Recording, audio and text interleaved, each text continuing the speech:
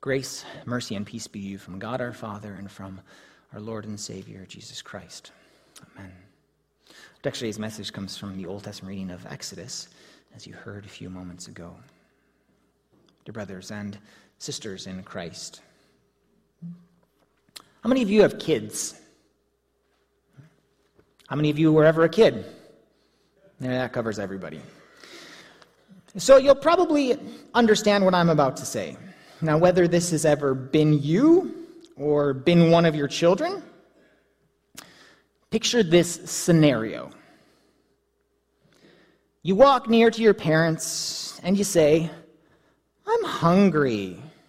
And your parents say, "You just ate 10 minutes ago. How are you still hungry?" "Okay, go get something to eat." To which the kid responds, "No, you get it for me." Now, it's not usually that simple, right? Because the scenario really plays out more like this. "I'm hungry." "You just ate 10 minutes ago. Are you really hungry?" "I'm so hungry." "Okay, well, go get some food." "I can't because I'm so hungry." Are you really that hungry that you can't go get it yourself? "I'm so hungry." No, that's just my household.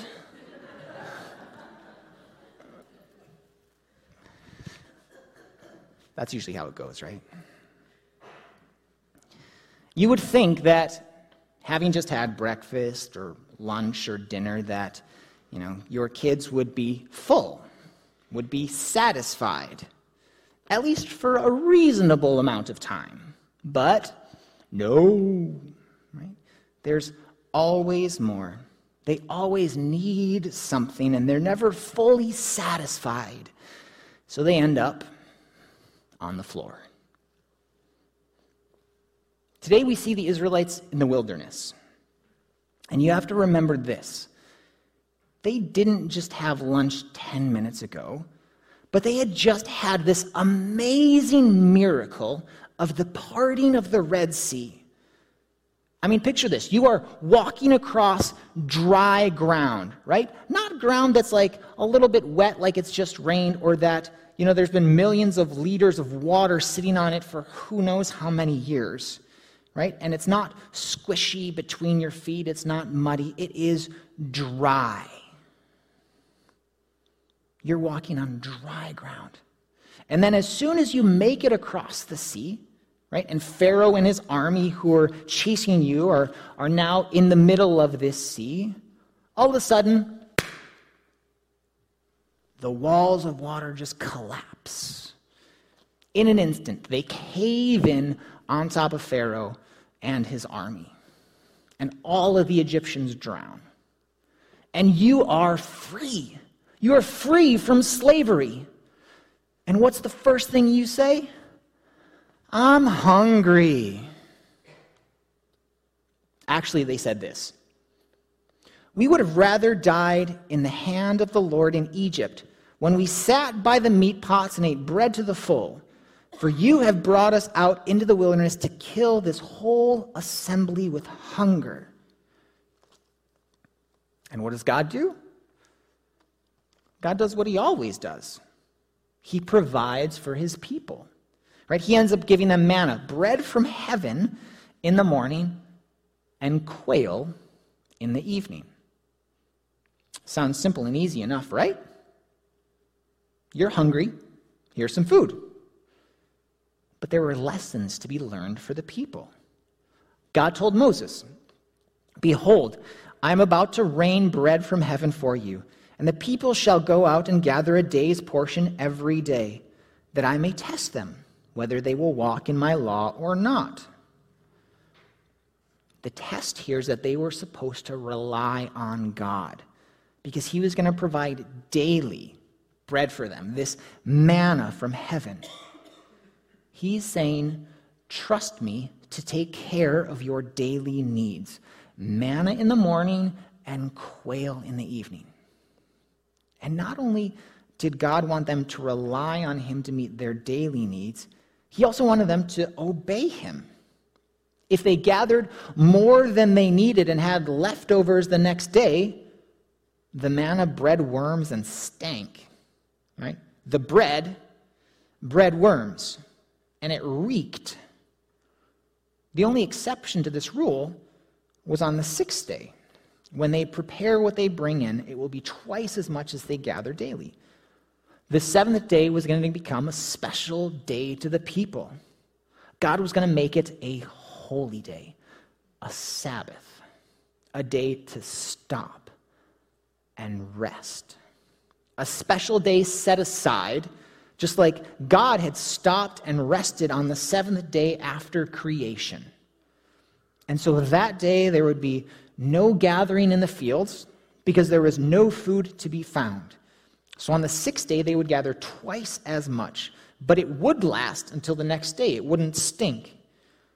So God made the Sabbath a special day, a day of rest, not for him, but for the people.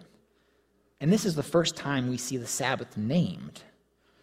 And God was doing all of this so that they would know, that they would remember, that they would see that it was God who was doing all of this, who was providing for them, that they would see his glory, not just in the pillar of cloud by day and in the pillar of fire by night that he was already leading them with, but that they would see his glory, his presence in the food that he provided for them, because he had heard their grumbling and their complaining.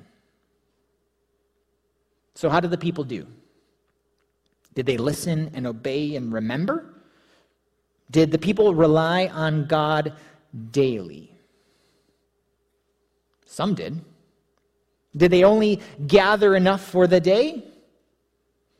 Some did. Did they gather too much and keep it over the next day and have it breed worms? Some did. Did they realize that God was with them? Some did. Did they observe the Sabbath as a special day? Some did. Did they go out and find no manna on the Sabbath because they did not listen? Some did. Did they have faith that God was saving them and sustaining them daily? Some did. Did they grumble against Moses and Aaron and God? I think they all did. If we go back to our kids for a moment, right? Now they've all been fed and nourished properly. I'm thirsty. Okay, go get something to drink. Oh, I can't move because I'm so thirsty. There is water right over there. Go help yourself. Oh, you're the worst. No, just my kids again. The people of Israel keep traveling through the wilderness, and they're getting fed daily, and they reach a place that has no water to drink. So the people grumbled against Moses and said, "Why did you bring us up out of Egypt? To kill us and our children and our livestock with thirst." Did the people already forget that God was providing for their daily needs? Did the people think that God had abandoned them after only a short time? I mean, it certainly seems like it. Moses goes back to God and says, he cries out, "What shall I do with this people? They are almost ready to stone me." Notice what he says. This people, right? Not my people, not your people, God. You know when you use that term? When you're sick and tired of those people and you're trying to distance yourself from them, right? You don't want to claim any connection or belonging or ownership to them, right? Think of your kids, right? I'm hungry, I'm thirsty. These kids will be the death of me. Not my kids, not your kids. These kids over there. Those children. We all have our breaking point. Moses was tired of these people. Imagine how God must have felt, since they're continually complaining and grumbling against him. What does he do? God says, I will stand before you there on the rock at Horeb, and you shall strike the rock, and water shall come out of it, and the people will drink. And everybody drank and was satisfied for a moment. And Moses, well, he called the place Massah and Meribah because of the quarreling of the people of Israel, and because they tested the Lord by saying, is the Lord among us or not? The place is named for the testing and the quarreling of the people. I think that last line is important. Is the Lord among us or not? The Israelites had not yet learned to live by faith, even though God is daily taking care of them. Let's go back to those kids who you may not want to claim as your own. Sometimes the kids simply say, I'm hungry. And you say, here are your options. You can have some fruit, you can have some veggies, you can have some yogurt. To which they say, no, I don't want that. I want candy. Or they say, I'm thirsty. And you say, here are your options. You can have water or you can have milk. And they say, no, I don't want that. I want juice. I want pop. I want Gatorade. You have given them everything that they need to nourish them. But it still isn't good enough. Do you ever feel that what God gives you, what God offers you, isn't good enough? Do you have enough to eat? Do you have enough to drink? Is the Lord among us or not? Take a look at your life. Are you content with what you have? Or is there more that you would like? More money? Nicer clothes? A fancier car? A bigger house? A better job? Better health? Children that actually listen and behave? Relationships that actually last? People that don't betray you? Someone who loves you for just the way you are? Someone who's not going to abandon you when the going gets tough? What do you need more of today? Where in your life are you not completely satisfied? Are you not completely filled? Is the Lord among us or not? Do you know why we have to ask this question? Because just like the Israelites, we easily forget that the Lord takes care of our every need. That God gives us daily bread, like we pray for in the Lord's Prayer. Even if we don't ask for it, He gives it to us. We complain when we don't have enough, that we want more because we're greedy. And often, we don't turn to God to satisfy us. We turn to other things, other people, to satisfy whatever hole in our life needs to be filled. And we turn to everything else besides God because we're sinners. The Israelites grumbled and complained and didn't listen and didn't obey. And you know what God should have done? He should have let them die in the wilderness. But He didn't. Why? Because He loved them. Because He cared for them. And He promised that He would take them to the promised land, a land flowing with milk and honey. And God keeps His promises. We grumble, and we complain, and we don't listen, and we don't obey. And what should God do with us? He should let us die in our trespasses and sins. He should give us exactly what our sins deserve, death. Physical death, yes, which will come for all of us, just like it came for the Israelites. Jesus said in our gospel reading for today, "Your fathers ate the manna in the wilderness, and they died." This bread from heaven didn't sustain them for all eternity. It didn't keep them alive forever. They died.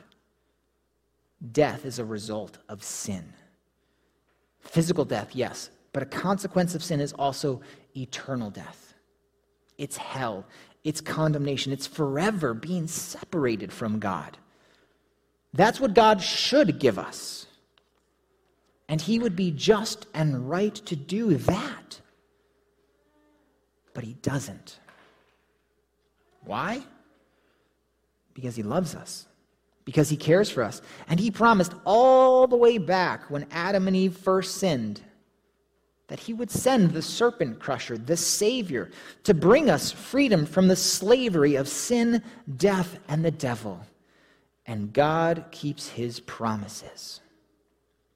And because our needs are more than physical, rather than providing us with bread from heaven, heaven comes down to us as God becomes flesh. Flesh that also becomes bread. As we heard Jesus say, "I am the bread of life. Whoever comes to me shall not hunger, and whoever believes in me shall never thirst. But I said to you that you have seen me and yet do not believe." Today, God doesn't give us manna from heaven, bread that we need to gather daily. He doesn't give us food that spoils the next day if we don't consume it all. He doesn't need a rock to provide water for us. What he gives us today is his body. Those who do not believe in him as the bread of life, they rejected him and they nailed him to the cross. The bread of life took his last breath and died for us in order to free us from sin, death, and the devil. Jesus had to lay down his life. The only way to save you, his people, was to die for them. Die for you. Die for me. Today is the day that we celebrate as our Sabbath, our day of rest, our day to stop, a day dedicated to God. And it's because on this day, the first day of the week, Sunday, Jesus rose from the dead for us. And after having his flesh nailed to the cross and his blood poured out for us and for all of our sins, Jesus, the bread of life, came back to life. Jesus came to die for us, to rise for us, because he loves us and because God keeps his promises. And he isn't leading us to a promised land, a land flowing with milk and honey. He's leading us to the promised land of heaven, where we will never again hunger or thirst. And it's through faith that this is all possible. And he's given us the Holy Spirit to create faith in us, to believe in him and in his death and resurrection. And he promised that he'd always be with us. Now, that doesn't mean that we won't have struggles in life, that we won't experience pain and suffering and hunger and thirst and sickness and death. Jesus said, "I am the living bread that came down from heaven. If anyone eats of this bread, he will live forever. And the bread that I will give for the life of the world is my flesh." Today we come and receive Jesus with all of our hurt, with all of our brokenness, with all of our grumbling, with all of our complaints, with all of our struggles, and with all of our sins. And we lay them down, not on the floor, but we lay them at the foot of the cross, where Jesus serves us. He is alive, and he works in us. He gives us living water through baptism, through the water and the word to forgive and cleanse and renew us. He gives us the bread of life, himself in his supper. And we are not some people, these people over there. We're not this people. We are God's people, chosen from creation, called by name in baptism, marked and redeemed by Christ in that saving water. And we're fed with the bread of life, Jesus' body and blood that comes to us for the forgiveness of our sins, for the strengthening of our faith, and for our salvation. Is the Lord among us or not?